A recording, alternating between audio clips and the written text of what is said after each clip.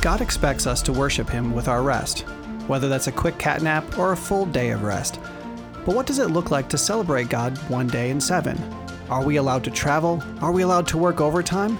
What does it take to remember a day of rest to keep it holy? The main considerations for modern Christians include the kind of work in which we engage, the kind of relaxation in which we engage, when we're supposed to do all of this engaging, and most importantly, how all of it is to be done as an intentional act of worship to God. The one true God of the universe has existed since eternity past in ultimate perfection. He spoke the cosmos into existence for His sole honor and glory. He moved heaven and earth to redeem mankind, even though we have nothing to offer Him. And He's given us everything we need for life and godliness in His Word. He deserves our worship. He deserves our adoration. He deserves our praise. I'm your host, A.M. Brewster, and this is the celebration of God. I'm super looking forward to getting really practical today, but I do need to start right here at the outset by making a couple things clear. I know I haven't done this topic the justice I want to do. I know that there are those of you who've heard what I've said and are potentially more confused than you were before. I'm sorry, by the way. There are others of you who patently disagree with me and believe that I'm wrong. Hopefully, we can still be friends. And there are likely those who think I'm saying something I'm not. So I pray that after today's episode, a lot of those loose ends will all be tied up. And if nothing else, I really hope that we'll be able to agree on the following 4 points. Number 1, God does not command New Testament Christians to observe Old Testament Sabbaths. Old Testament Sabbaths were a compilation of 2 things. 1, it was an eternal expectation for the believer's rest. But 2, it included theocratic expectations that were unique to the children of Israel at different times and in different ways. However, just because the Old Testament Sabbath included point 2 doesn't mean that point 1 has no bearing on our lives. None of that means that God doesn't have expectations for our rest. Therefore, number 2, God does expect us to glorify Him in our rest. Whether it's in an afternoon nap, quiet time, vacation, recreation, a day of rest, or sleep, as followers of Christ, He deserves a preeminence in it all. And number 3, God does command us to participate in the activities and have the motivations that we're going to outline today. Now, I know that was vague, didn't get really specific, but we'll get to them shortly. And then as we synchronize all of this information, we should be able to agree that number 4, observing a weekly day of rest to the glory of God is vital for disciples of Christ. Now, I know the jury may still be out on that one, but let's wait to be too dogmatic until the end of the show. And of course, we have a link to today's episode notes, transcript, and the Day of Rest resources for you in the description of today's episode. Now, let's take a look at the motivation for a weekly day of rest, what we're to avoid on that day, what we're to embrace on that day, and when we're to take that day of rest. Number 1, the motivation for a day of rest is God's preeminence. My friends, this is the all-important focus we must have. Most of the Jews absolutely botched the whole Sabbath purpose because they made it about following man-made rules. They did what pleased them. But remember what Isaiah 58:13-14 said. If because of the Sabbath you turn your foot from doing your own pleasure on my holy day, and call the Sabbath a delight, the holy day of the Lord honorable, and honor it, desisting from your own ways, from seeking your own pleasure and speaking your own word, then you will take delight in the Lord. And I will make you ride in the heights of the earth, and I will feed you with the heritage of Jacob your father, for the mouth of the Lord has spoken. We quote Colossians 1:18 around here an awful lot. He is also head of the body, the church, and He is the beginning, the firstborn from the dead, so that He Himself will come to have first place in everything. The phrase translated first place refers to priority and preeminence. To be preeminent is to have paramount rank, dignity, or importance. If we enter this discussion trying to see what we can get out of it, if we're trying to earn brownie points with God, if we're just trying to make ourselves feel comfortable or be able to check off some religious bullet points, God is not going to be pleased. Anything we don't do or do on our day of rest must be to the honor and glory of God as an act of worship to Him. So, if rest is all about ceasing, from what are we to cease? Number 2, what to avoid on a day of rest. I originally had this point later in my outline, but it quickly became clear to me that we had to deal with this one first. But I'm not going to spend too much time on it because, let's be honest, God doesn't spend a ton of time on it. I just want to make sure that we understand the basic principle that God sets out. But there are 4 short points that will help us to have this understanding about God's expectations for us. A, we need to cease everything that will disrupt our physical rest. One day I want to share all the medical research and scientific data that shows that God's plan was always the best. We need physical rest, and there are two kinds of rest that are absolutely necessary. We need the physical rest that allows our bodies to rejuvenate. This involves healthy amounts of daily sleep as well as a 1 in 7 rhythm of body stewardship. We are fools if we believe that God is glorified by the never-ending, body-racking busyness of our modern existence. It's artificial, it's unsustainable without chemical enhancements, it's unhealthy, and it's biblically unwise. And yes, there are times we must push ourselves to the breaking point. Wars and emergencies and the occasional unhealthy sacrifice for the gospel all have their place. We must never back down from such endeavors. But if such endeavors are the weekly norm of your existence, you are not stewarding your body well. The other kind of physical rest that we need is brain rest. This is the rest required of people whose jobs require constant calculating, problem-solving, study, and research, and the like. Just like our body needs rest, 1 in 7, our brains need a 1 in 7 rest as well. And that's the two types of rest that go into our physical rest: body rest and brain rest. So please, for the sake of yourself, your family, your work, your ministry, come away and rest. That's how God created it to work. But letter B, we also need to cease everything that disrupts intentionally worshiping God. Ceasing brain work and body work in order to rejuvenate our bodies is one thing, but spiritual rest does not arise from taking a break from spiritual things. In fact, as we search the scriptures, we see that spiritual rest comes when we are actively trusting and actively loving. Listen well. If we view a day of rest as an opportunity to engage in our own pleasure, to shelve the things of God and do what pleases us, God is not pleased. Resting physically is to cease from that physical work. Resting spiritually is to engage with spiritual work. Now, don't twist my words to fit your delusion. I'm not defining spiritual work as the work of a pastor or executive director of some nonprofit. The spiritual work is the fulfillment of the first and second greatest commandments. We are to love God and love others. Therefore, anything and everything that would distract us from intentionally and personally investing in our adoration of God and service of others needs to be ceased. Yes, but Aaron, aren't we supposed to love God and others all the time? That's not really something we shouldn't be doing earlier in the week, is it? So what's the difference? Well, consider 1 Corinthians 7. In a discussion concerning marriage, starting in verse 32, Paul explains how the unmarried individuals have an advantage in a certain regard. He says, "But I want you to be free from concern. One who is unmarried is concerned about the things of the Lord, how he may please the Lord. But one who is married is concerned about the things of the world, how he may please his wife. And his interests are divided. The woman who is unmarried and the virgin is concerned about the things of the Lord, that she may be holy both in body and spirit. But the one who is married is concerned about the things of the world, how she may please her husband. This I say for your own benefit, not to put a restraint upon you, but to promote what is appropriate and to secure undistracted devotion to the Lord." Now, we absolutely do not have time to unpack this anyway, but we do recognize that there are certain things of the Lord in which married people cannot fully participate because of the concerns of the world.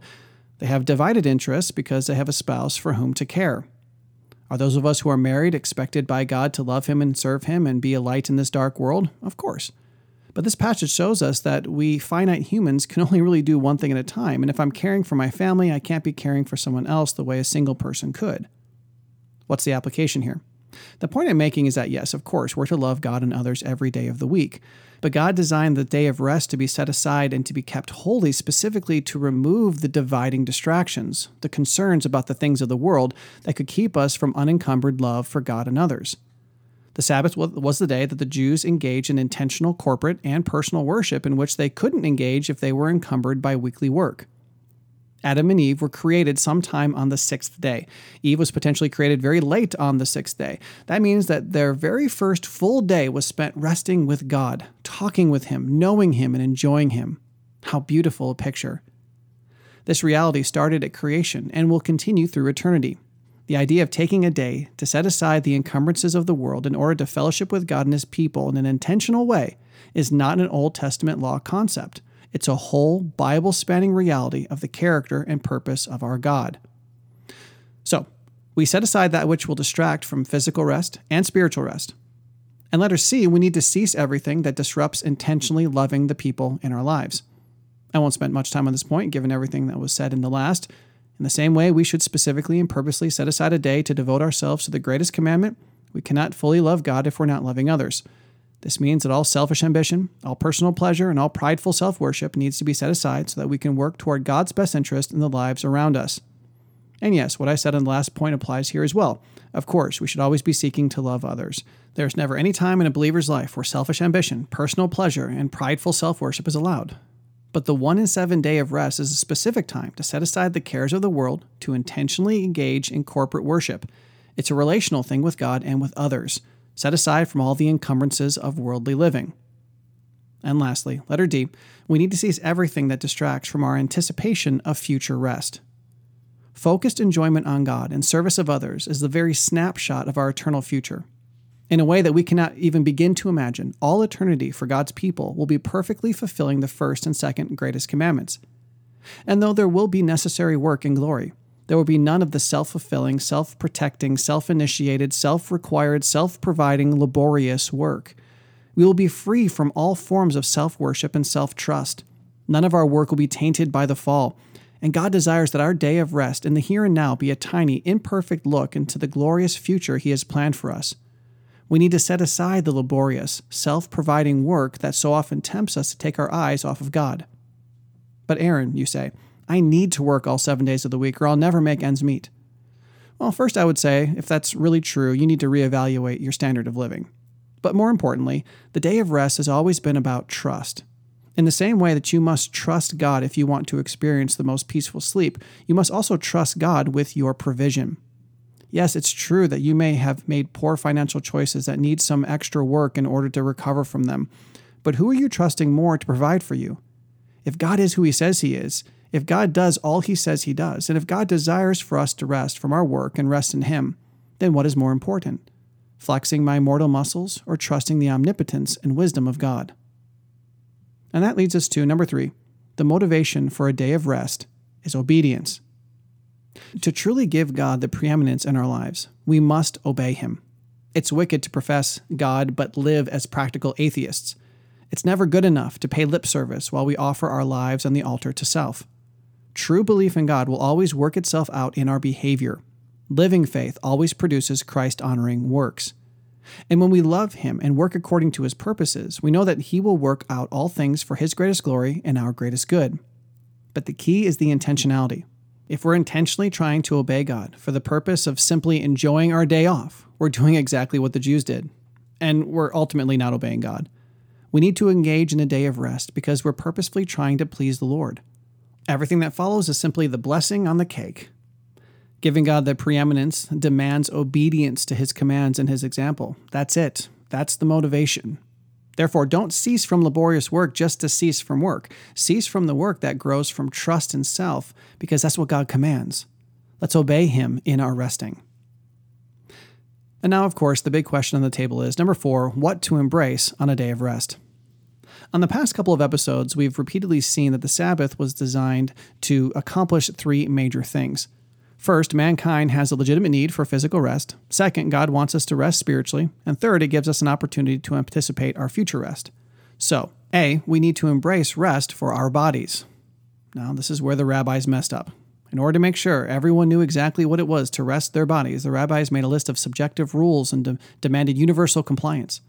My friends, I refuse to do any of that to any of us. Long ago, I had a pastor say from the pulpit that men need to love their wives by opening their car door for them. What's really funny is that if I did that for my wife, that would do anything but communicate love for her. She would hate that. Should I love my wife? Yes. Should other men love their wives? Yes. But does that mean that we all must communicate that love in the same ways? No. And a day of rest is very similar. Let me give you a broad example. As was already mentioned, the Hebrew idea of rest simply referred to ceasing. Most specifically, it referred to ceasing from certain kinds of work we mentioned previously, the work that primarily is tied up in our own ability to provide for ourselves. But the idea of taking a break from one thing in order to engage in another does not inherently mean that the activity has to be, in and of itself, considered restful. For example, my job is exceptionally sedentary. Though I use a standing desk and often walk on a treadmill when I write, I never break a sweat or get anywhere near 10,000 steps in a day. I need to make those physical disciplines happen because they don't happen over the course of my job. That means that a break from my work often involves me getting out and doing something physically active. I work in the garden, I tend the bees, I hike with my family, I swim. I'm resting from my work by taking a break, but I rejuvenate and recreate by engaging in dissimilar activities, not merely more sedentary activity. Now, you may be thinking, yeah, but Aaron, I thought the whole point you made in the previous episodes was that we often push ourselves too hard and we need to learn to be less physically active. And well, that's true for a lot of people. I have no idea how many people listening to the sound of my voice are workaholics who don't give their minds or bodies a break. Some stock analysts burn themselves out by never taking a break from number crunching and research. Many construction workers never give their bodies a break from overtime. And both kinds of stress, brain stress and body stress, have a negative impact on our lives.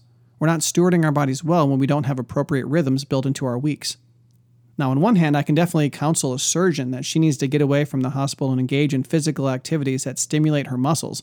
But at the same time, an MMA fighter needs to get off his feet. Now, while my life accommodates body restfulness nearly every day, being a biblical counselor can be mentally taxing on my brain.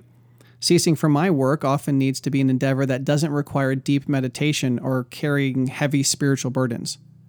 On the other hand, those whose brains aren't as exercised as their muscles could use a rest that involves significant brain exercise. Here's the key. Healthy rest is a rest from our usual. We need a break from the norm. Consider your most productive work of the week. For many, it will be your jobs. For others, your school. And for others, your homes. Your day of rest will be most physically healthy when you take 1 day in 7 to cease from that work and find rest in something else, something dissimilar. Now, the immediate question that arises is from the stay-at-home parents. If tending your home and caring for your children all week is your productive work, you can't very well take a break from parenting. How do people in that category rest? Well, let me say that it would be inappropriate for anyone to stop caring for those who cannot turn to anyone else. If it would be unthinkable for a farmer to refuse to water and feed his animals once a week, and it is, if it would be wrong to leave a man in a pit simply because he fell into it on a day of rest, which Jesus said it would, then it is never acceptable to stop doing the things that we always must do, loving the people in our lives. Now, before I clarify the role of parenting on a day of rest, I will say that it's completely appropriate and healthy and wise, if you're a stay-at-home parent, to avoid unnecessary chores on your day of rest. Vacuuming and laundry and cleaning the bathroom generally don't have to be done every day of the week. And when care is given to schedule such things around the day of rest, it's quite easy to make sure that none of the chores have to be done on the day. And I can say, as a man who worked from home for over 8 years, this can and should be done for all the same reasons a restaurant manager or a mechanic or a CEO needs to rest 1 day in 7 from their laborious, productive work. Now back to the question of whether such people get a break from parenting. Letter B, we need to rest our spirits.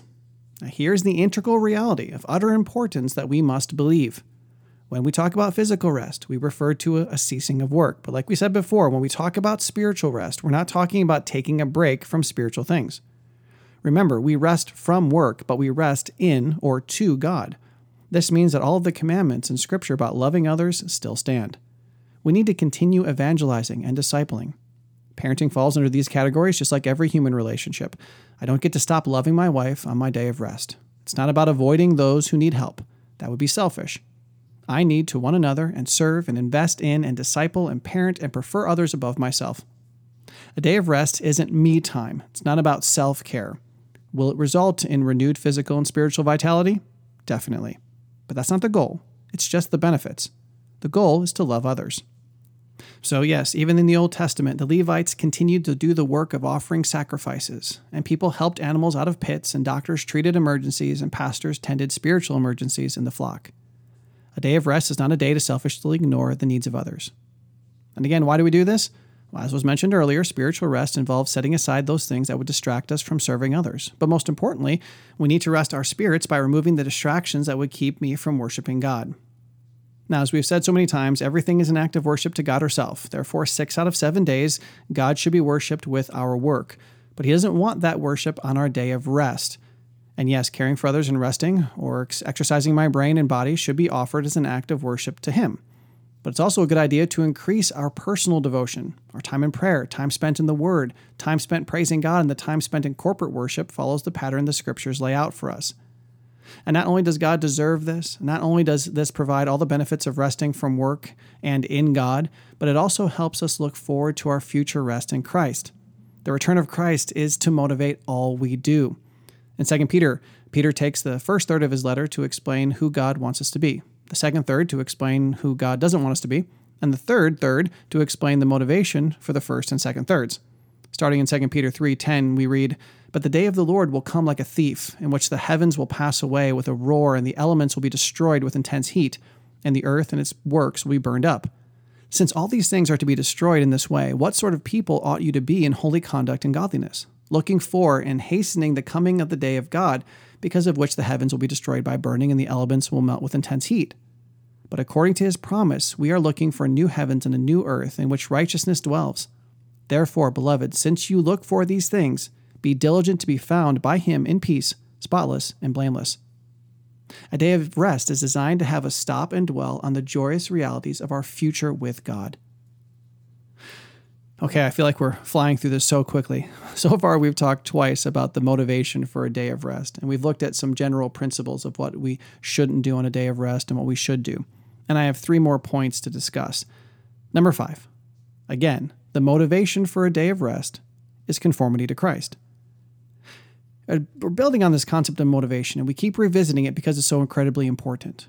In order to give God the preeminence, which we saw in the first point, we must fully obey him, which we saw in the third point. Not merely in word and deed, but most importantly in our heart. And as we obey him by doing the right thing in the right way, for the right reason, and in the right power, we are being conformed to the image of Christ from one degree of glory to another. It's the beauty of progressive sanctification, striving to be practically conformed to the image of Christ as we are positionally conformed to the image of Christ. Again, having the right motivation informs our day of rest. As I become like Christ, I'm reminded of the future day that I will be glorified as he is glorified. We will be sinless like Jesus, and what a glorious day that will be. Obedience is a necessary part of our becoming holy. Holiness is setting something apart for a specific purpose. In the same way that God commanded the day of rest be set apart for all the things about which we've been talking for the past 3 weeks. Participating in a weekly day of rest, specifically, and all true obedience, generally, is further setting us apart to God. Now, we've already hit on this, but I want to touch back to one reason that many Christians believe that the idea of Sabbath rest is no longer necessary for followers of Christ. I believe it was John Calvin, along with others, who argued that there was nothing unique to the Sabbath that Christians shouldn't be doing or enjoying every day. If I remember correctly, he had similar views about the holidays. Why set aside a day to celebrate God's goodness when we should be celebrating it every day? And though I agree that we should be growing in our sanctification every day, I believe the day of rest was designed to afford us undistracted time to emphasize that worship and that growth. Now, aside from a burning desire to have a clear, itemized list of what you are quote-unquote not allowed to do and what you're quote-unquote allowed to do, which neither I nor God are going to give to you, the remaining question on most of your minds is this. Number 6, when to have a day of rest. Letter A, there are those who argue for Saturday. I can see the value of continuing the seventh-day format God established in creation. I've been intentionally taking a day of rest for about 5 years now, and half of the time our family has chosen Saturday to be our day of rest. But for the first half of the time that my family was intentionally observing a day of rest, it was impossible for us to do that on Saturday because of my schedule at Victory Academy for Boys. Letter B, there are those who argue for Sunday. Since many people believe that Sunday has replaced Saturday as the best day to corporately worship the Lord, I can completely see the value in observing a day of rest on Sunday. However, again, for the first half of the time that my family was intentionally observing a day of rest, it was impossible for me to do it on Sunday because of my schedule at Victory Academy for Boys. Saturday and Sunday were my busiest days, and though I took the boys to church on Sunday, given the nature of life with at-risk teenagers, Sunday was definitely laborious work. And I would say that many of the same things could be argued for a pastor. And that's why I'm going to personally argue for this last point. Letter C, there are those who argue for any day.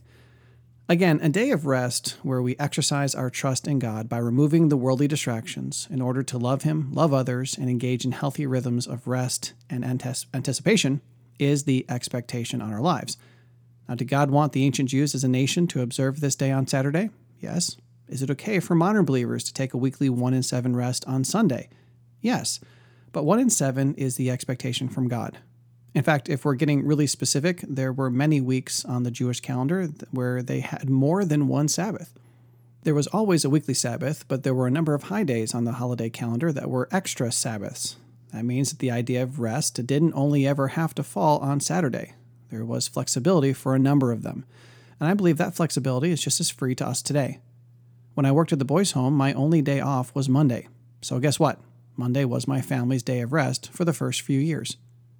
Now, personally, I like the idea of Saturday for its symbolism, but I love the idea of Sunday since most modern believers already meet for corporate worship on Sunday. But it doesn't have to be on Sunday. We can worship corporately in many ways, whether we're at church or not. Now, wouldn't it be cool to have more times of corporate worship during the week? Now, if you're going to encourage your local body of believers to observe their day of rest on Sunday, then I believe the church needs to reevaluate how they go about some of their programs and structure. Unfortunately, we've already used so much time today, I can't dive into that now. Perhaps it will have to be a future episode. So allow me to recap and then share one last thought. As we make God's expectations, character, and deeds our only motivation, we're going to want to set aside one day in 7 so that we can cease from our worldly distractions, namely the work we do that's required to keep our world spinning. In order to embrace the work it takes to undistractedly love God, love others, give our physical selves the necessary rest we need, and look forward to the day we get to Sabbath with God for all eternity. And that leads to our 7th and final point for the day. Number 7, the motivation for a day of rest is evangelism. Points 1, 3, and 5 all brought our minds back to the most important concept of our weekly rest. Why are we doing it? What are we trying to accomplish? Point 1 set the foundation that God is to have the preeminence in all things. Point 3 developed that concept by reminding us that God will never be preeminent in our lives if we're not obeying Him. Then point 5 unpacked the idea of sanctification. As we give God the preeminence in our lives by obeying Him, we will be conformed to the image of Christ. And so our final piece comes from Matthew 5:16. And it says, "Let your light shine before men in such a way that they may see your good works and glorify your Father who's in heaven." The only reason God leaves believers on this earth is that He wants to use us to draw others to Him. Our devotion to God that produces obedience needs to cause the world to think differently about our God. And as we are matured into the image of Christ, our light becomes brighter, our salt saltier, and our obedience more glorifying. Our day of rest plays into this in a beautiful way. When God's people intentionally participate in a God-motivated, countercultural, and counterintuitive day of rest, it should cause the world to stop and think. Let's be honest. A day of rest dedicated to resting from laborious work and resting in God will look weird to the world. Why do you not fill in the blank? And why do you fill in the blank? Those questions give us opportunities to magnify God and introduce others to Him. Therefore, in conclusion, the motivation for a day of rest is the same as everything else we do. God deserves the preeminence in our lives. Therefore, we must obey Him, be conformed to His image, and point the world to Him.